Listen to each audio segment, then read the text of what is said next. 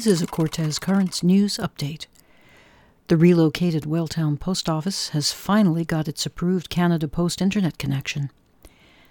Twincomm and Canada Post technical staff were able to get the post office online in January, so semi-automation is restored for many of the routine functions, and customers can once again use credit cards. The post office now also has a Telus landline number, 6341. For Whaletown residents again, that's 6341. The Whaletown community has continued to support the relocated building during many upgrades since its relocation last year. Both volunteer and paid hours have resulted in proper underfloor insulation, power metering, an electric heater, and other improvements. Canada Post supplied an entire new wall of post boxes, sequentially numbered this time, which were installed by local carpenters.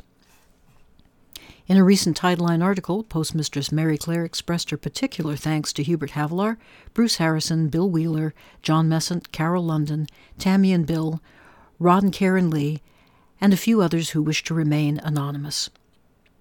The community participated in a handmade knitted hat raffle just before the holidays, which also helped to raise money for several of the recent upgrades.